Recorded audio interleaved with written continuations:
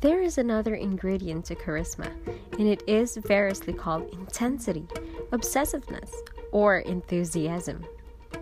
But whatever one calls it, we all recognize it as a quality residing in every effective motivator.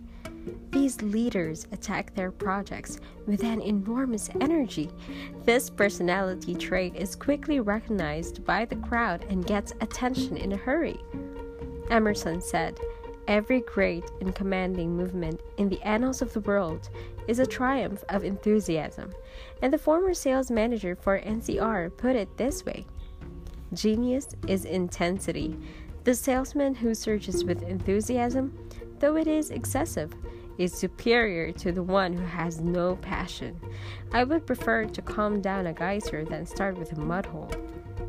It is one of the bromides of the success manuals that enthusiasm is contagious and that you cannot get a group of people fired up unless you are enthusiastic yourself.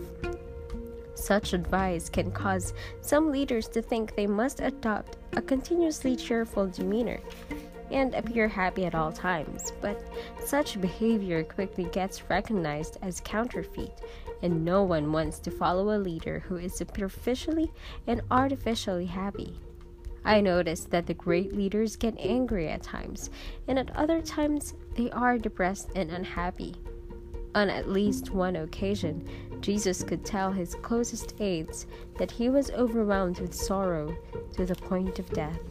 So you do not have to be a Pollyanna to succeed as a leader, but you do have to have a powerful commitment to your goals and your group.